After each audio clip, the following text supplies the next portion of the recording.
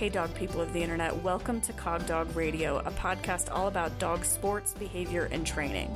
I'm your host, Sarah Stremming of the Cognitive Canine, and I can't wait to share my behavior cases, training revelations, and general geekery with you. Let's get started.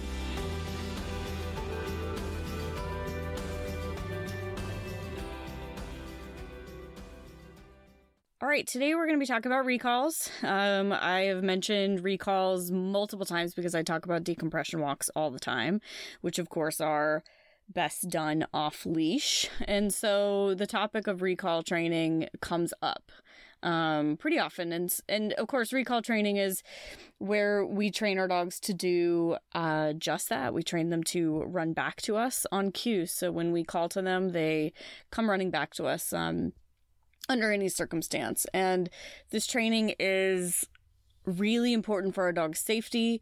It's also important for our convenience. It's not actually fun to have a dog that doesn't come when you call them.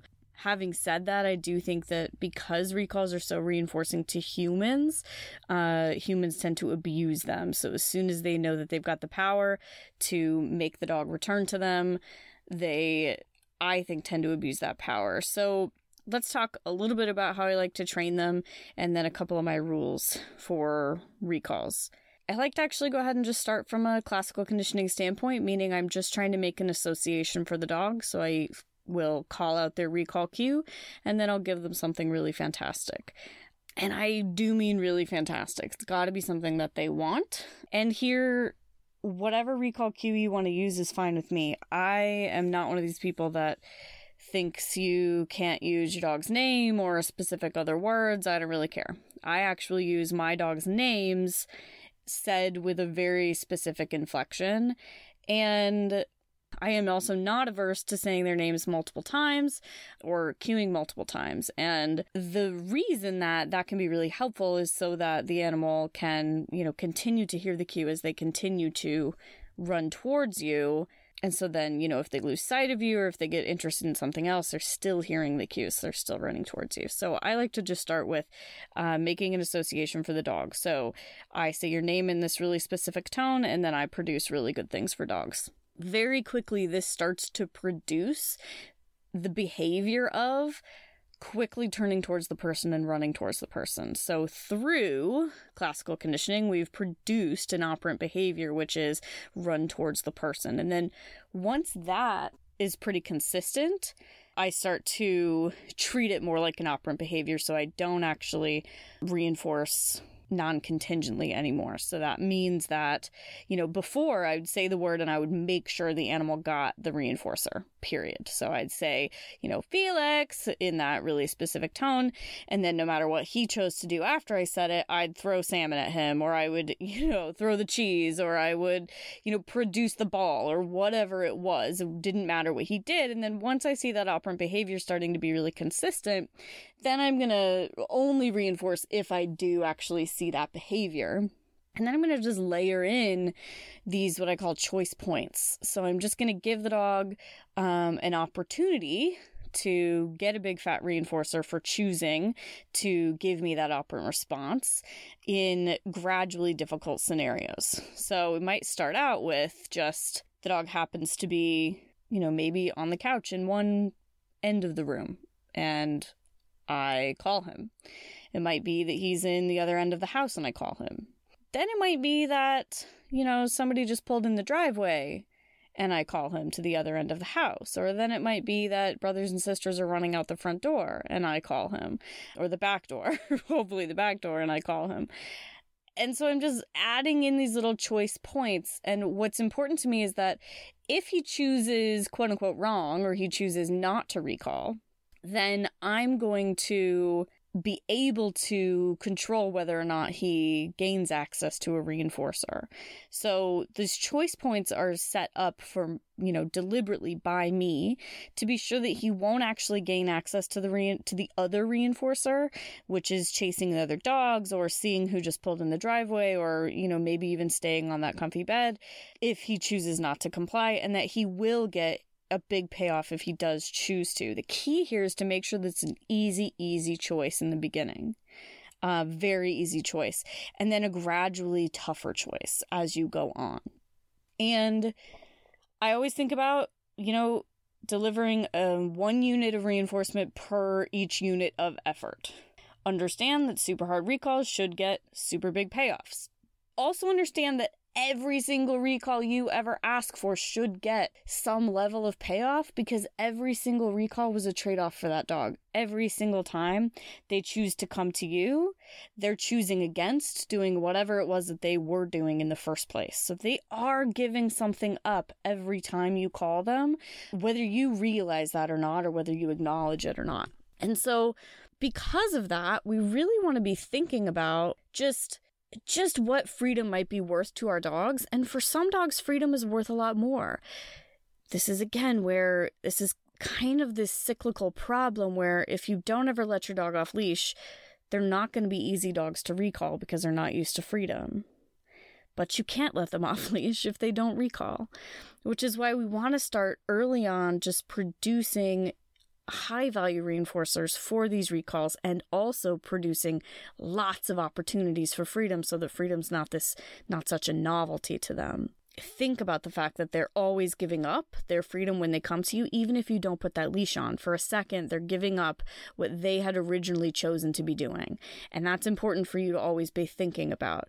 So they're giving away something, so you better go ahead and give them back something that's worth that and then some. And know that also 9 times out of 10, it should just be a big fat payoff and then return to freedom. It should almost never be actual removal of freedom. When my dogs actually put their leashes on at the end of the walk, I'm to a point now where I actually don't even call them in this formal way. I don't even say their recall cue anymore to put their leashes on. They just kind of have a routine that when we're done, we're done. And I say, come on over here, guys. And they come on over and I put their leashes on and they all get a cookie and then we go home. And because freedom's not a novelty to them, they're okay with this. They wouldn't be if freedom were a novelty to them. So the other thing is I don't call them on the walk often. So when you call them often, you continue to tip those scales in a way that's not to your favor, because again, you are removing their freedom every single time you do. So I wouldn't call them often. I would call them once in a while, give them a huge payoff, and then return them to freedom. And that's mostly what the walk should look like. It's irritating to be interrupted constantly from something that they're doing. So if they're out there being a dog, nose to the ground, sniffing around, and you're constantly interrupting them, think about the fact that your recall could then become a punisher to them. They don't want to hear it. So another thing that people talk about is this concept of emergency versus everyday recall, and I don't personally make a distinction. What I do make a distinction in is that what people call an emergency recall, which is really what I'm talking about, which is this big fat payoff every single time. You never go to a variable schedule of reinforcement, stick with a 1-to-1 ratio. It's always a huge payoff, and you don't use it very often. That's kind of what I learned an emergency recall is. That's the only kind of recall that I really train, other than a formal front in obedience, which I don't think of as a recall at all.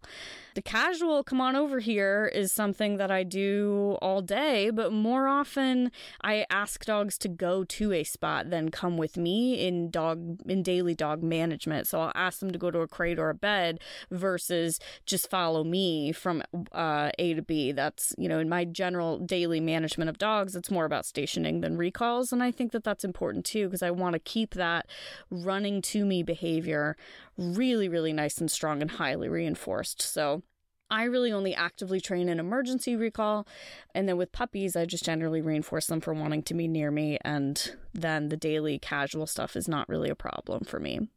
And then we got to talk about, can you have a 100% recall? And I'm going to say no, nothing in life is ever 100%. I don't care if you're using an e-collar, or I don't care if you're using positive reinforcement. You can get close, but nothing's 100%. These are living, breathing creatures. And in fact, even if they were robots, I would say still not 100%, because you could still have a malfunction in a robot. So I don't think anything's 100%. I don't kid myself that it's 100%. What I do is I just stack the deck in my favor.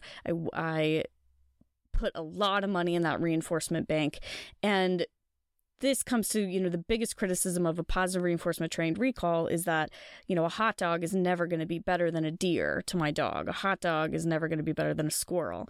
And the answer is, I get that. I completely know that. And I completely agree that a food reinforcer is not going to be better than a prey item that's, rapidly retreating. That's unreal. But what's not unreal is a strong history of reinforcement. So it is actually the history of reinforcement. It's every single huge reinforcement you've given for the recall, fighting against that running deer or that running squirrel when you call the dog. That's actually what's going on. It's a strong history of reinforcement there. And that's why I've actually surprised myself with what I've been able to call my dogs out of, because there are very few choice points that I can set up that actually do involve other animals that I have a lot of control over. I will when I can. So let's say there's a fence situation and there are horses on the other side. I'll go ahead and make that a choice point for my dogs. Or maybe, playing with another dog. I'll have them playing with another dog that's highly trained, and that's a nice choice point. That's something I like to do for my puppies. They're playing with my adults. When Felix was playing with Iggy as a young puppy, I would call him. If he chose not to come to me, I would just down Iggy, just ask her to lie down for a second. So she would just take that play away from him. Then he'd make a smarter choice. I'd give him a big payoff, send him back to play. And doing that enough, honestly, doing it twice. And then he said, oh, when mom calls, she's got something really good for me. I'm just going to stop playing for a second, but then I get to go right back to play.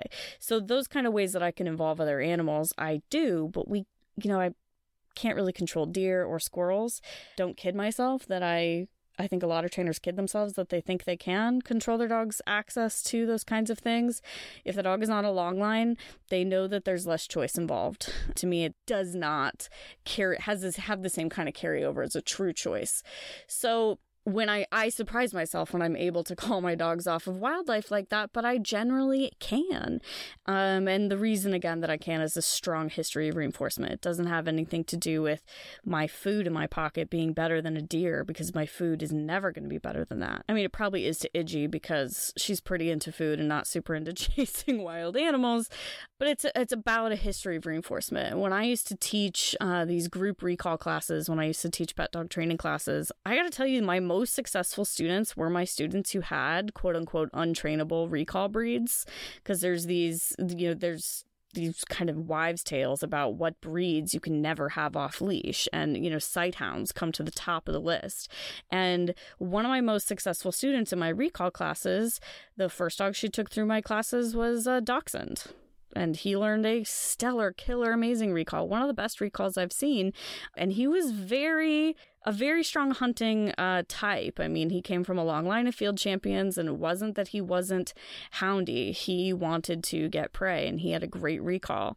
And then she brought a Whippet through my program, and her Whippet did wonderful as well. Her Whippet's got a great recall. And I had another student with the Rhodesian Ridgeback, and they always did better than the people in the class that had the Goldens and the Border Collies. And the reason that they did was because the Goldens and the Border Collies had a more kind of natural inclination to just come when they were called. It was easier to just kind of say, hey, get over here, and they would go, oh, okay. And so those people were less motivated to train, which is where if you do have a dog that's got kind of a natural recall or a natural inclination to stay near you, I would say work as hard as those other people, and you're going to have a recall that blows everybody's mind.